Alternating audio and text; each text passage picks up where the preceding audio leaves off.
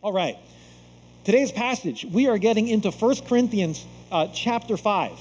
Last week, Pastor Mark finished preaching on 1 Corinthians chapter 4.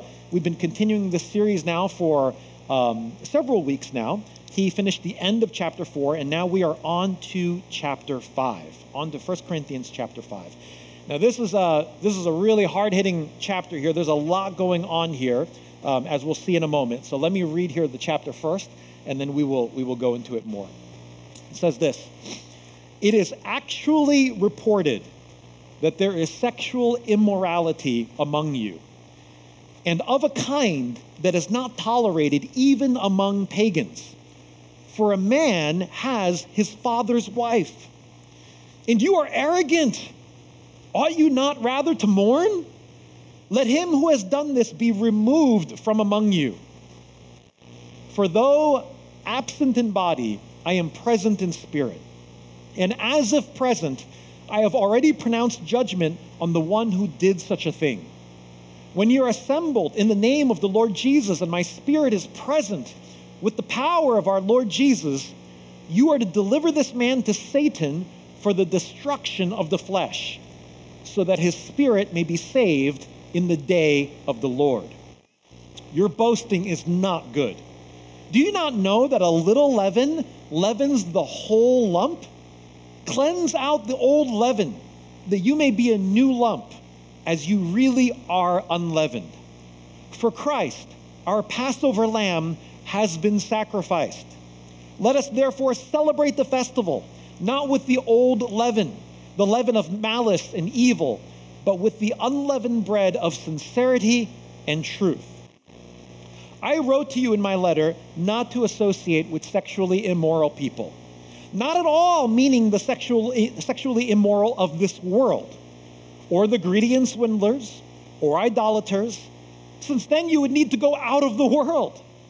But now I am writing to you not to associate with anyone who bears the name of brother if he is guilty of sexual immorality or greed, or is an idolater, reviler, drunkard, or swindler, not even to eat with such a one. For what have I to do with judging outsiders? Is it not those inside the church whom you are to judge? God judges those outside. Purge the evil person from among you." This is God's word. So here is a really difficult and crazy situation happening here in the Corinthian church. Now, it seems like, the first 4 chapters, we had heard a lot about the division that was going on in the Corinthian church, which was very serious. As Paul said, anyone who destroys the temple of God, God will destroy. And the Corinthians, there were people amongst them who were destroying the church, destroying the temple of God with their divisions, literally trying to tear it apart, saying, I follow Paul, I follow Apollos, I follow Cephas. And they were ripping the church apart by their actions. And Paul says to them as well, this is such a sign of immaturity amongst you. You guys are so immature.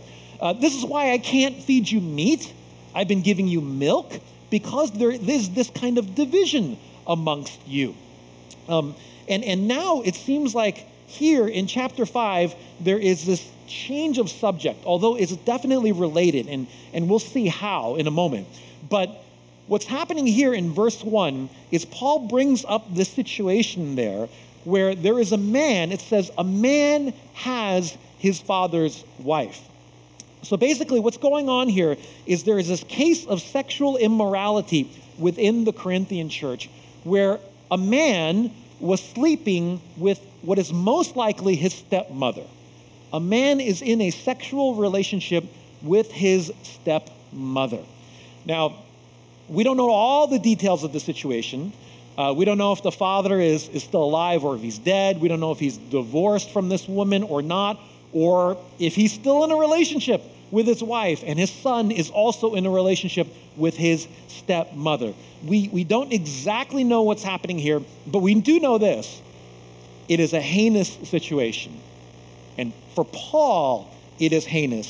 And he says, what you're doing here is not even tolerated amongst the pagans. So what he's saying is, what's happening here in the Corinthian church, this is something that not even people outside of the church do. And you gotta know, in Corinth was a very, very sexually immoral and loose place. And the Greek Hellenistic culture of that time was not exactly known for being chaste.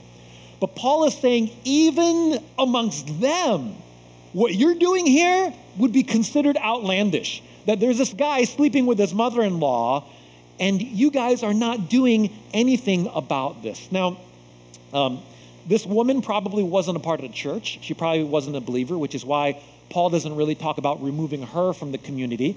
She was probably an outsider, a non-Christian that this man had married, and then his son was having this sexual relationship with her. Also, it says here, a man has his father's wife. So this is a present continuous tense here.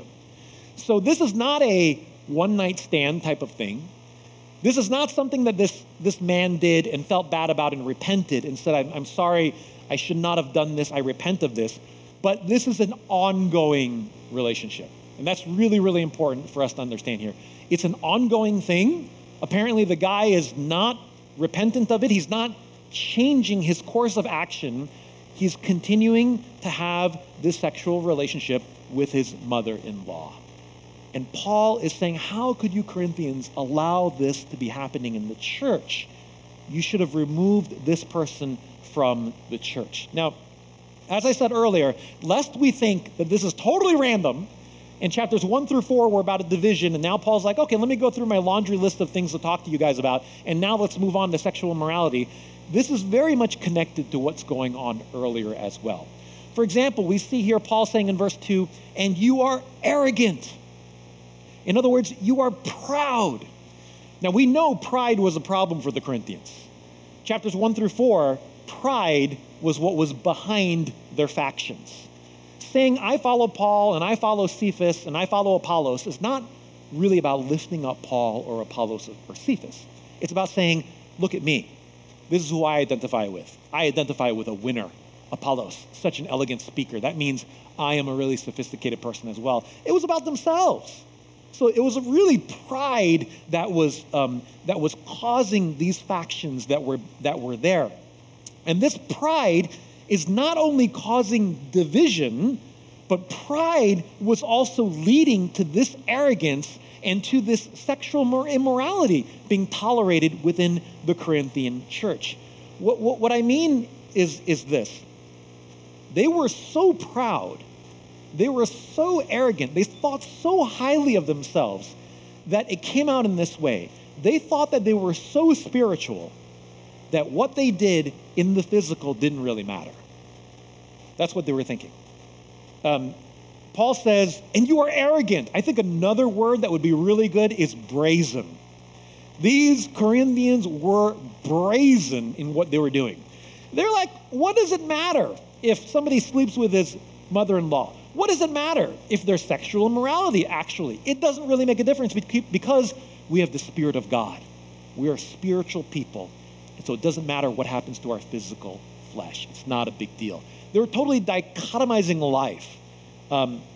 We see this later on. If we look in 1 Corinthians chapter 6 here, just a chapter later, Paul points out their thinking.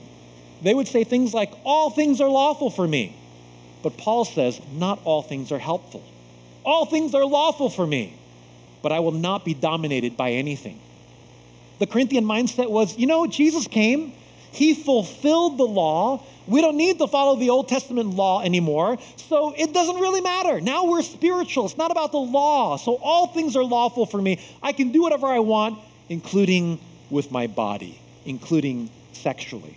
But Paul's saying that's not true. Not everything you do with your body is helpful. In fact, some things lead you to being enslaved to sin and being dominated. To the church in Rome, Paul said something as well. What shall we say then? Are we to continue in sin that grace may abound? By no means.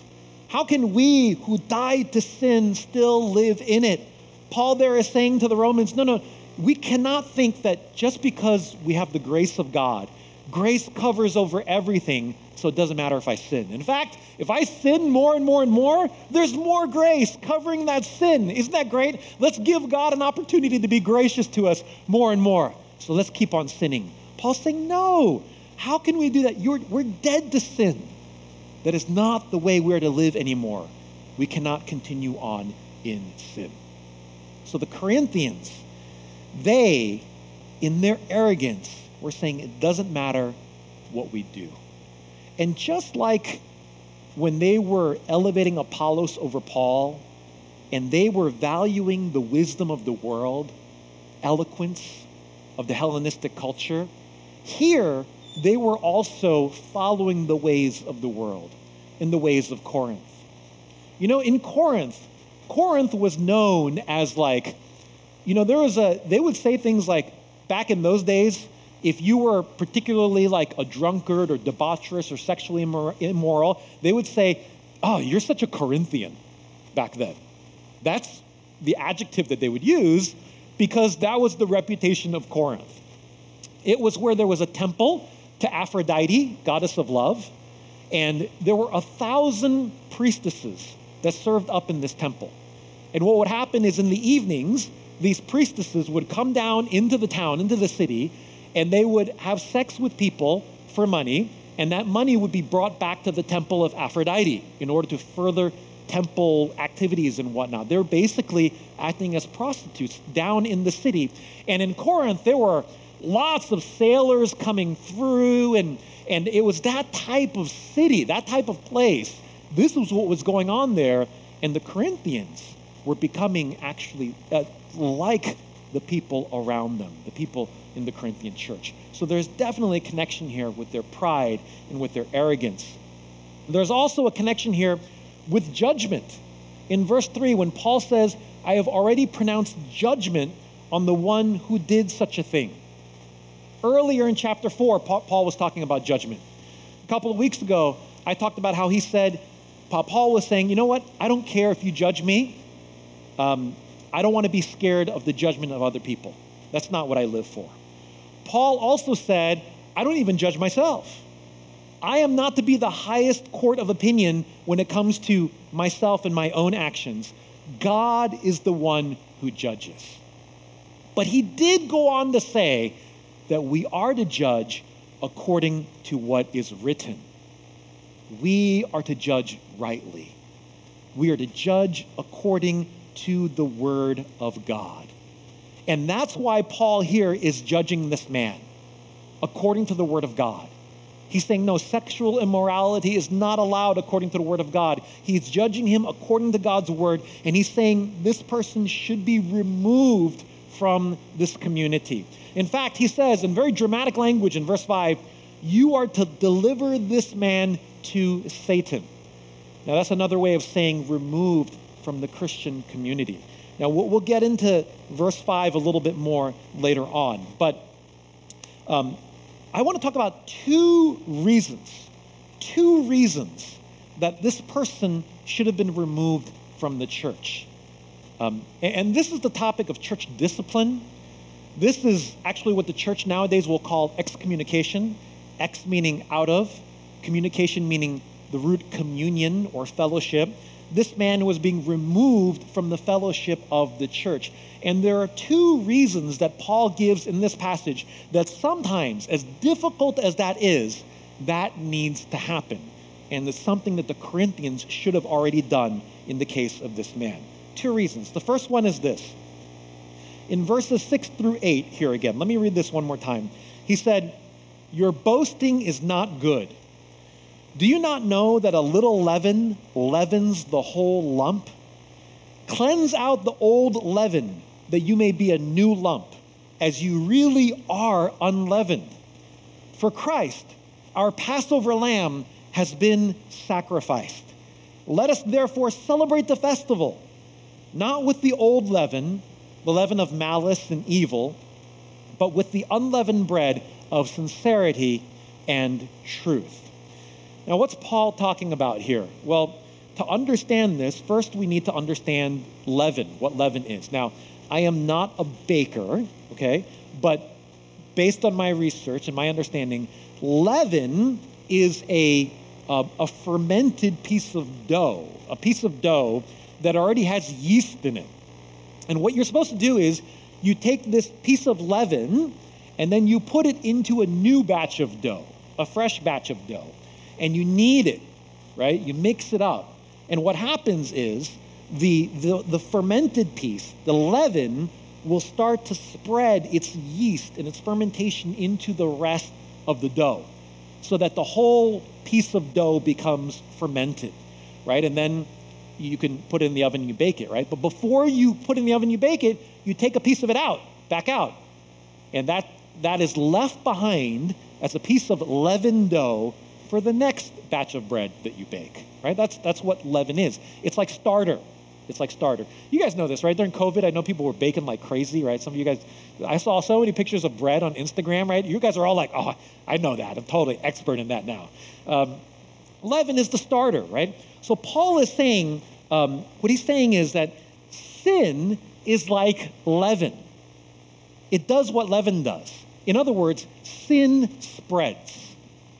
Just like a piece of leaven, if you put it in pure dough and you leave it in there, it starts to spread and leaven fills the entire piece of dough. He's saying that's what sin does.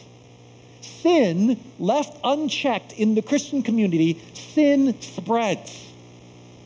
And because this man is unrepentant of his sexual immorality, you can't just leave him in the church like that because that sin is going to spread. Jesus said something similar in Mark chapter 8. When he was talking to his disciples, he cautioned them. He said, watch out, beware of the leaven of the Pharisees and the leaven of Herod. What was he talking about? He was talking about hypocrisy. He was saying to his disciples, watch out for the hypocrisy of the Pharisees. They seem all religious, but they aren't. If you're not careful, that will infect you and you will become like them, thinking religion is just something you do on the outside, and it doesn't matter what's going on in your heart. As long as you look good to people, it doesn't matter what you do in secret. Jesus said, watch out for that. Paul, later in 1 Corinthians chapter 15, he said to the Corinthians, do not be deceived. Bad company ruins good morals. Don't be fooled, guys. Bad company, sin left unchecked in our midst will ruin good morals, will affect the rest of us because sin spreads just like leaven. Brothers and sisters, if there is gossip going on in our church and people are talking about other people behind their backs and not in flattering ways, right? If we leave that unchecked, what the Bible is saying is here, eventually more people will start to gossip and talk like that. And then more people will gossip, and eventually our church will be known as a church that gossips and talks about people behind their back. If we have within our church the love of money and materialism, and we don't address that, and we leave that unchecked, eventually that will spread. And in our conversations, all that we will hear about are where we're going on vacation, the new nice restaurants to go eat in, what type of car you're thinking about buying, what you want to do with your house, and what type of job would be the next good jump. And there's nothing wrong with those things in and of themselves, but we will eventually become a church where that's all we talk about, because that spreads that idea of that's what we're supposed to live for. If there's sexual immorality in our church and we don't deal with that, I guarantee you over time, the sexual standards in our church will lower as well. And then people will eventually think, well, what's the big deal? Why do I need to wait for marriage before having sex? People all around me are doing it. They seem fine. It's only a matter of time before the standards within the church lower as well. When sin is left unchecked, sin spreads. It's like leaven. This is why Paul says in verse 7, cleanse it out.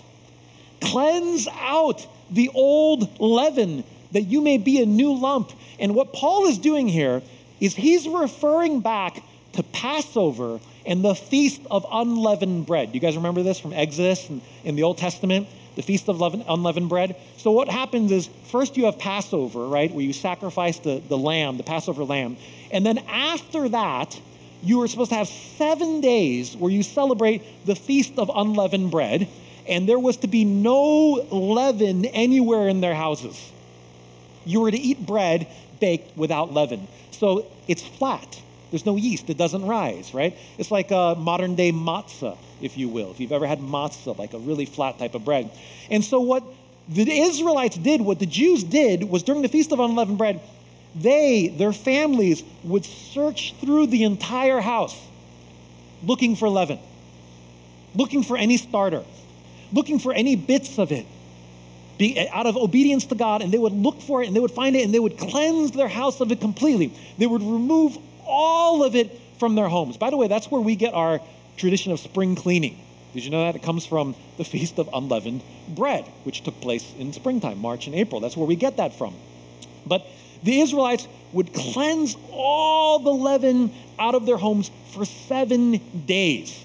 And what this pointed forward to was what we are to be as a Christian community, a people who cleanses sin out of our community, to be a people who are a holy community, not one that is filled with sin, that lives like the rest of the people in this world. Paul says, cleanse out the old leaven that you may be a new lump as you really are unleavened. This is that, some theologians call it the already not yet language. What he's saying is, you already have been cleansed by the blood of Christ. That's who you are. When God looks at you, he doesn't see any sin because of the blood of Jesus, but now be who you already are. Live according to who you already are. God has declared you righteous. Now through the power of the Holy Spirit, live as God's righteous people. That's what this pointed forward to. Removal of leaven, cleansing the Christian community of sin, removing that from its midst. Now, he goes on here and he talks about this Passover imagery. For Christ, our Passover lamb has been sacrificed. Just like in the Exodus, the people of Israel took a lamb and they slaughtered it and they put the blood on the doorpost of the house. And the angel of death came through Egypt, and the firstborn in every home died, except for any home with the blood of the lamb around the doorpost. And the Israelites, out of obedience to God, their firstborn were spared. And then they were able to leave Egypt. They were able to leave the place of slavery. Paul is saying, hey, that is really pointing forward to what Jesus Christ, the true Lamb of God, has done for us. He has died for us upon the cross, so that we could leave, not Egypt, I've never even been there, but so that we could leave slavery to sin. So that we don't have to live like the people of the world anymore. We don't need to live the way that we used to live. And Paul says, so let us celebrate the festival. Let us celebrate, guys. Let us celebrate the fact that our sins have been forgiven and we don't need to live in slavery to it anymore. And we celebrate it not just for 7 days, not just for 7 days of removal of leaven from the house, but we celebrate it for our life, for a lifetime. That we can be God's holy people, that he has freed us from slavery to sin, and we can walk in holiness and righteousness. Let us celebrate that, and let us remove the leaven of sin from our lives and from our communities so that we can walk with God. This is what Paul is saying there. Gordon Fee, the theologian, he said this in his commentary on 1 Corinthians. Those who persist in that former way of life, not those who simply struggle with former sins, do not belong to this new community. By their own actions, they have opted out. The community must distance itself from such people for its own sake. This is not the rigorism of a Tertullian. It is a reflection of the essential nature of the community of the Spirit, which is to be different from the world in which it lives. I love what Gordon Fee says here, and it's important to note what he says there, not those who simply struggle with former sins. Brothers and sisters, This doesn't mean the church is going to be a place where we're perfect. That's not what this is saying. The gospel message is come as you are. Come, sinners, come as you are.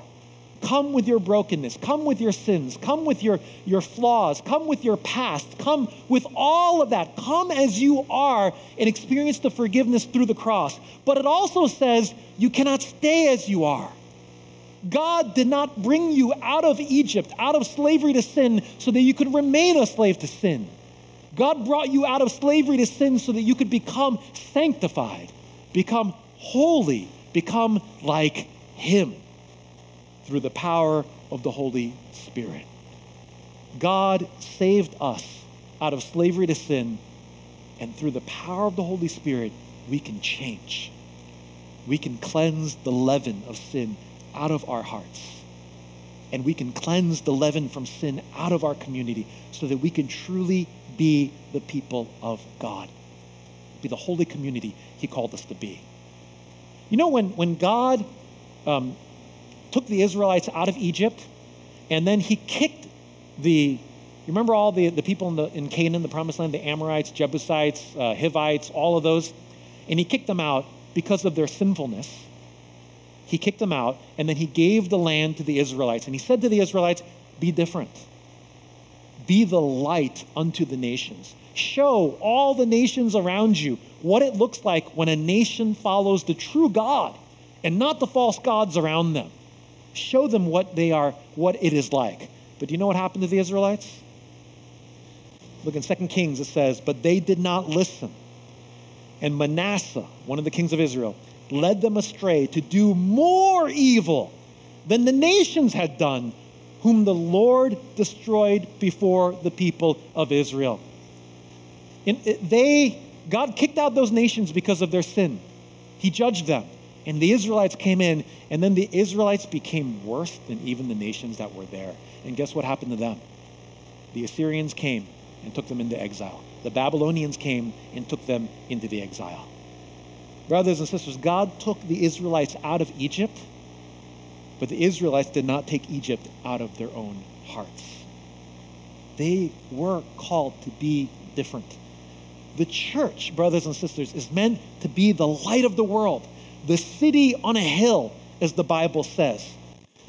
This is what we're meant to be. In a dark, dark world, the church is meant to shine the light of Christ brightly to those around us.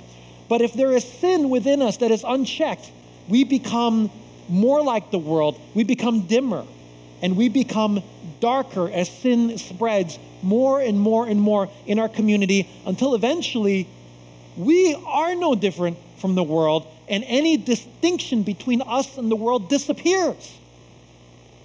And we become just like the world around us. And that's what was happening with the Corinthians. And Paul's saying, no, this is not who you were called to be. We were called to be a holy community. Sin spreads.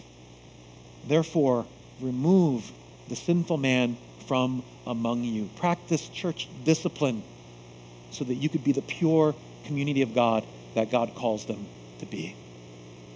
The second reason this man was to be removed from their community was because of restoration. We look here again in verse 5. Paul says, you're to deliver this man to Satan for the destruction of his flesh, so that his spirit may be saved in the day of the Lord. Now, what does this mean here? What does this mean, deliver this man to Satan? Now, there's different views on this, but this is what I think it means. Basically, Paul is saying, take that person who calls himself a brother and remove him from the Christian community. Let him know, brother, you are no longer a brother. You are no longer a Christian in our eyes. You are not a believer. And the goal of this is that this man would go, what? Are you serious? You actually don't think that I'm a Christian anymore? Oh my gosh. All right. I guess this is really serious. Well, you think it's really serious. I guess this is really serious. Everybody thinks this of me? that I am no longer a believer? That's right. Based on your unrepentant way of living, of your sin. Wow, okay. Maybe I'd better really think about this then. Maybe I better really consider, am I really in the Lord or am I not? And the hope was that this person would realize through this tough love that there was a problem in the way that he was living, and that he would actually repent of that and come back to the church, and that the church would see his repentance and actually would restore him into relationship in the community, and would be able to say to him, brother, hey, we thank God for your repentance. We thank God that you're no longer walking in this path, and now we see that repentance in you. Repentance is a fruit of the Holy Spirit, and we believe that you are a Christian. We affirm that, and we welcome you back into our community. This is what the hope was. This is what the destruction of the flesh is, to destroy the carnal nature within him, so that he realizes that he can't keep going on like that, and would turn back to God. Paul did this as well. In 1 Timothy, we can see that he did this with others, Hymenaeus and Alexander, whom I have handed over to Satan, that they may learn not to blaspheme. This was something that Paul did regularly in his ministry, in the churches. This was a practice within the churches. Now, the Corinthians did not completely understand Paul. You see, he wrote to them a prior letter to this one. I know this one's called 1 Corinthians because it's the first one that we found, that we had, but he has written at least one other letter to the Corinthians. In that previous letter, apparently the Corinthians didn't understand Paul.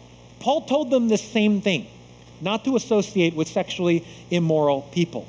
And the Corinthians there basically were saying, what? Are you serious? Look at where we live, Paul. We live in Corinth. I mean, that's impossible. There are sexually immoral people everywhere. We literally have to leave this planet and go to the moon and live there if we're not going to be around sexually immoral people. They're in the marketplace. They're in the schools. They're everywhere, Paul. And probably that might have been part of their criticism of thinking Paul, his teaching is not good or it's not relevant or whatnot, their criticism of him. And Paul here is clarifying to them. He's saying, no. I don't mean you can't associate with the sexually immoral people in this world or the greedy and swindlers or idolaters. Yeah, because then you'd have to leave the world. Yes, it doesn't mean you can't be around them or talk to them at all. I mean, we are around coworkers who do have very different lifestyles than us, who don't acknowledge the name of Jesus. You're going to come across bosses like that. You're going to have classmates like that. You're going to have neighbors like that. You're going to have your kids, friends, parents are like that. People at the gym that you get to know are going to be like that. They don't worship our God. We're surrounded by people who don't worship our God, whose God may be money or sex or something else or pride or recognition, something else. We're surrounded by those people. There's no way to get away from that. Paul is not saying to remove yourself from them. He says in verse 12, what do I have to do with judging outsiders? He says we don't judge outsiders. They don't acknowledge our God. They operate with a different worldview. Paul says God will judge those outside. Leave that to God. It's like the parable that Jesus gave of the wheat and the weeds, where the people of God are the wheat.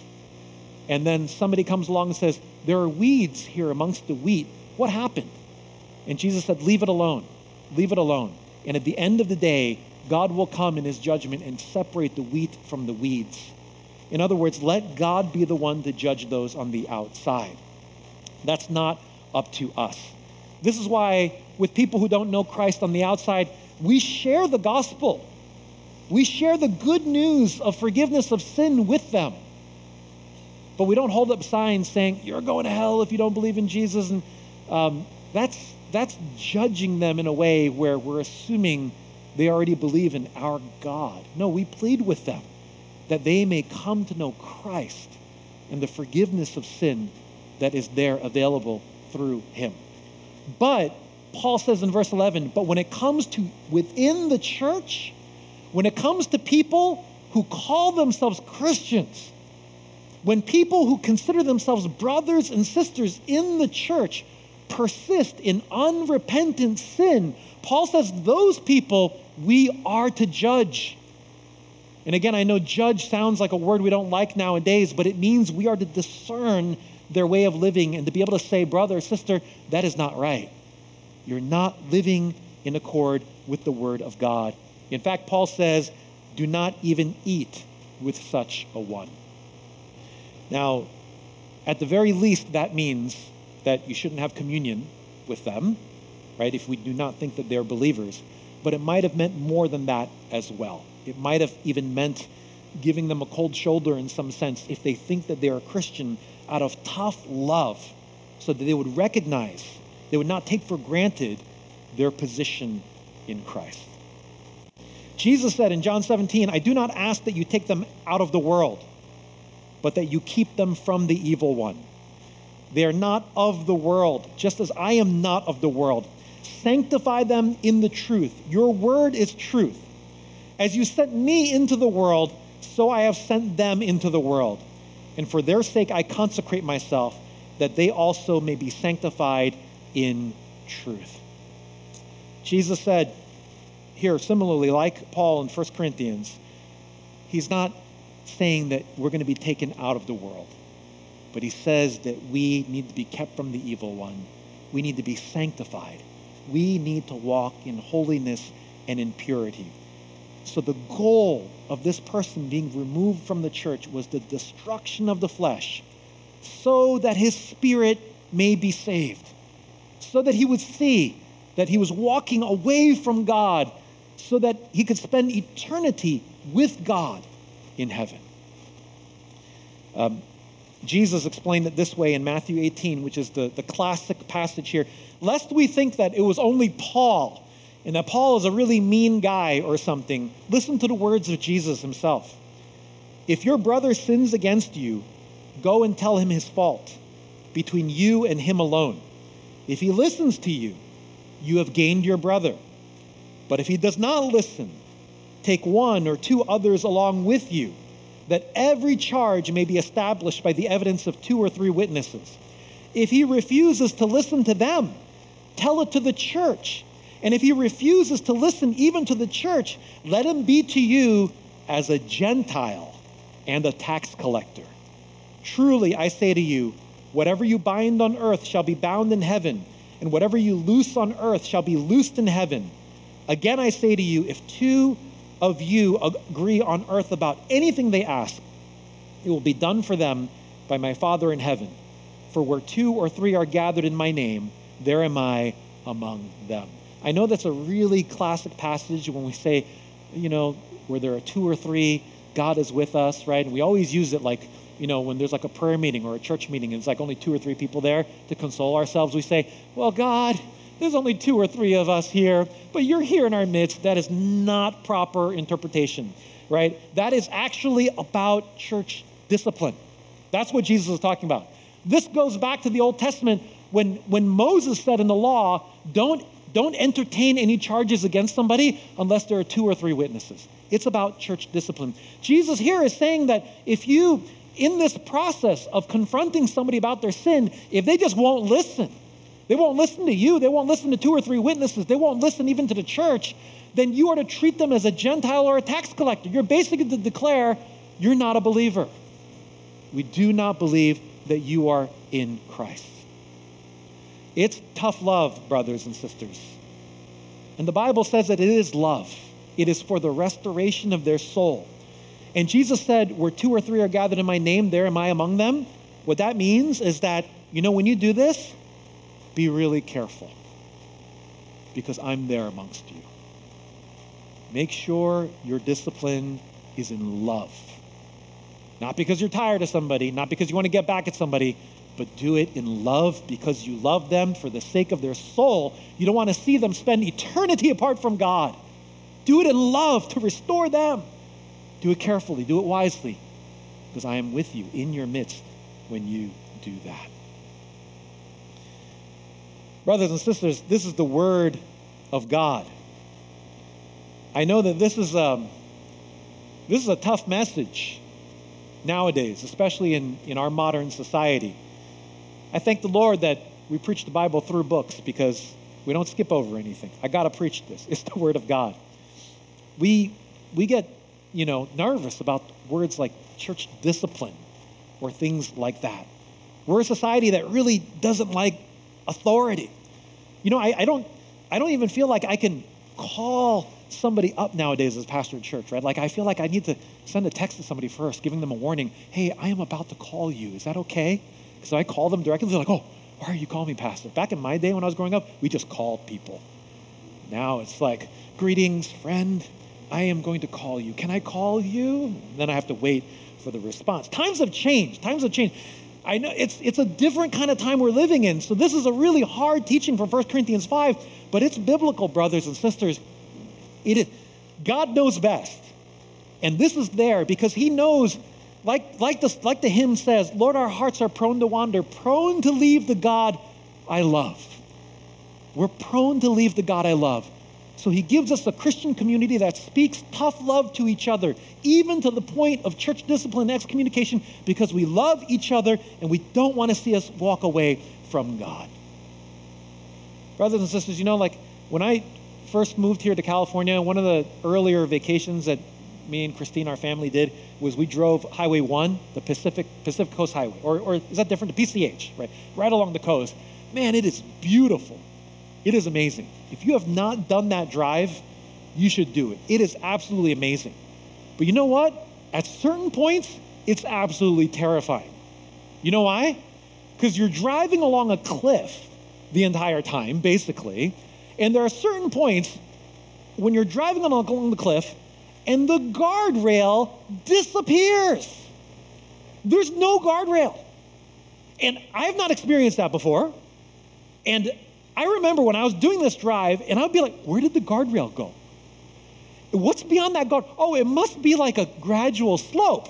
That's why there's no guardrail there. Nope. 50-foot drop. Why isn't there a guardrail here? And Christine or my kids, oh, look at that, so beautiful. Nope. Can't look. Cannot look. There is no guardrail. Terrified. Got my wife, my kids in the car. There needs to be a guardrail along certain stretches of the Pacific Coast Highway. Brothers and sisters, the church community, church discipline, even excommunication, it is meant to be our guardrail for us as a community to protect one another. Now you can think, I don't need that. I don't want anybody coming and talking to me about my personal life. I don't want anyone coming and judging me or pointing out my sin. And you can say that and assume that you don't need guardrails. But brothers and sisters, I would argue that based on 1 Corinthians, that there is a pride and a hubris behind that thinks that we are standing on firm ground when we really need the community around us to protect us. We understand as a society the importance of interventions. When you see somebody strung out on drugs, to do an intervention for their own sake, for their life. When you see somebody in a gambling addiction, to do an intervention. When you see somebody about to commit self-harm, to do an intervention. How about when somebody is walking down a path where they may spend eternity, their soul separated from God, their life separated from God? Why do we think we don't need interventions for that? Or tough love? Brothers and sisters, the reality is, at least here in America, in this day and age, many, if not most churches, do not have a means of bringing about this type of restoration, this type of tough love that will really turn somebody around. Because in this day and age, we're afraid of turning off people. We're afraid of appearing harsh to non-Christians. We're afraid of maybe losing people from the church in general. People say things like, oh, church discipline, that's not loving. That's not loving. Do you know what's really not loving? Seeing somebody walk away from God towards an eternity without God and not having the courage to do something about it. That's not loving. That's not love. That's maybe avoiding awkwardness or a tough conversation. That isn't love. We, Renewal, as we seek to be a healthy church, the way that we seek to apply 1 Corinthians 5, and the way that most churches that seek to really apply these biblical principles do it, is they do it through having something like membership, joining the church. Because when somebody joins the church as a believer, if it came to the point, God forbid, that we needed to do that type of tough love, we would say to the person, you are no longer a member of this church because we do not see you walking with God, and we are scared and concerned for the eternal, where your soul will be for all eternity. That's how we do it. When you become a member of the church, one thing you're saying to this family is, be my guardrail. Be my guardrail. I do not think more highly of myself than I ought to. But if God has said that this is something that the church should practice for its own sake and for the sake of its members, then I want to be a member of this church. You know, the church in America, this is a big weakness for us here. Because the problem is that when somebody, whether they call it excommunication or they call it disfellowship, whatever they may call it, when somebody gets excommunicated from one church, you know what they do? They go down the block and they just join another church. You couldn't do that in the New Testament times. There weren't that many churches around yet, right? When you were put out, removed from the fellowship, you couldn't just go somewhere else and feel like you're okay. You can do that in America, unfortunately. You could just go down the block and go somewhere else. Let me say this to all of you, especially to those of you who are brothers and sisters, members of our church. If, God forbid, you were ever disciplined or excommunicated from our church or from any other church that you are a part of in the future, please hear what I'm saying. You could just go to another church. You could do that. And I'm sure you'll find a church that will just take you and won't ask any questions. But you know what that's like? That's like hearing from your doctor. Your doctor says to you, you know what? Unless you change the way that you live, my friend, you are going to die. And then you say, you know what? I don't really like what you're telling me, doctor. So what you do is you go and you shop around for another doctor until you find one that will tell you what you want to hear. Maybe because he simply wants your business and he wants your money. But guess what? Your health is still the same.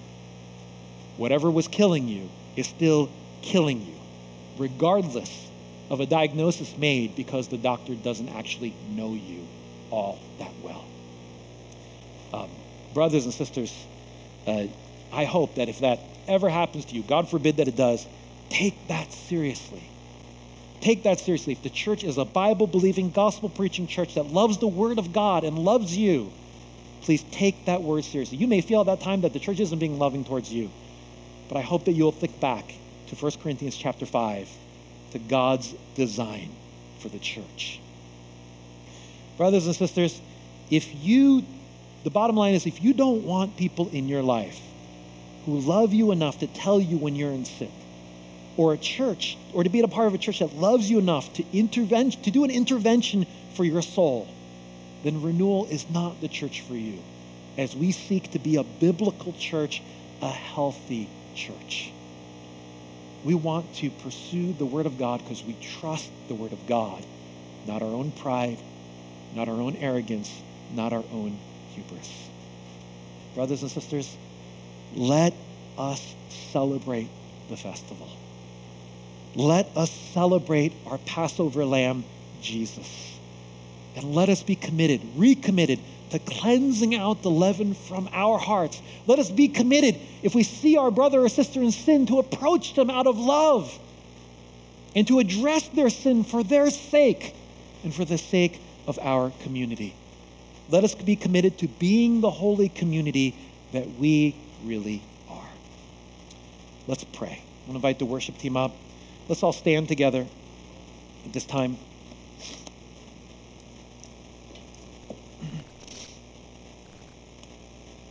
Friends, as we come before the Lord in prayer, let me be the first to say that my heart is so prone to wander. And I need this just as much as anybody else in here. I need guardrails in my life. I've seen so many pastors fall into moral failure, and it would be foolishness and utter pride to think that I am beyond that. I need guardrails as well. We all do. And I want to encourage you. I want to ask you, what do you seek in Christian life? What part of a community do you want to be a part of? Let us cleanse out the leaven. Maybe there's sin in your life this morning that you want to confess and you want to bring before God. I want to celebrate the festival, Lord, and I want my heart to be cleansed of the leaven. I want a real spring cleaning in my life. God, there's been so much lust. There's been so much love of money and materialism. There's been so much fear of man and not you, God. There's been gossip. There's been unforgiveness, Lord. And I want you to cleanse that from my heart, God. Maybe that's your prayer. Or maybe your prayer is, God, give me a humble heart. I want to be somebody who can receive correction. And I want to be somebody who's not afraid to give correction lovingly, because we are called to be a holy community of God. So let's come before the Lord. I'm going to invite the prayer team up to the front this morning. We don't have too much time. I know we're going over. We're just going to close in one song. But if you would like to receive prayer, I want to invite you to come up to the front, and the prayer team will love to pray for you here. But let's pray as we worship as well, that God would give us this desire to truly be a city on a hill, a holy place, a people of God that are the light of this world. Holy Spirit, we invite you at this time. Lord, would you come and would you help us to be recommitted to being pure and to being holy and to loving you and to being the clean, the cleansed lump that we really are, oh God. You died, oh Jesus, to deliver us out of Egypt, not so that we can live as Egyptians in a different place, God, in slavery to our sin. Oh Lord, we pray, God, that you'd give us a greater conviction and longing for purity in our hearts this morning. We thank you. We thank you for the Passover Lamb, Jesus, and we celebrate the holiness to which you have called us. In Jesus' name.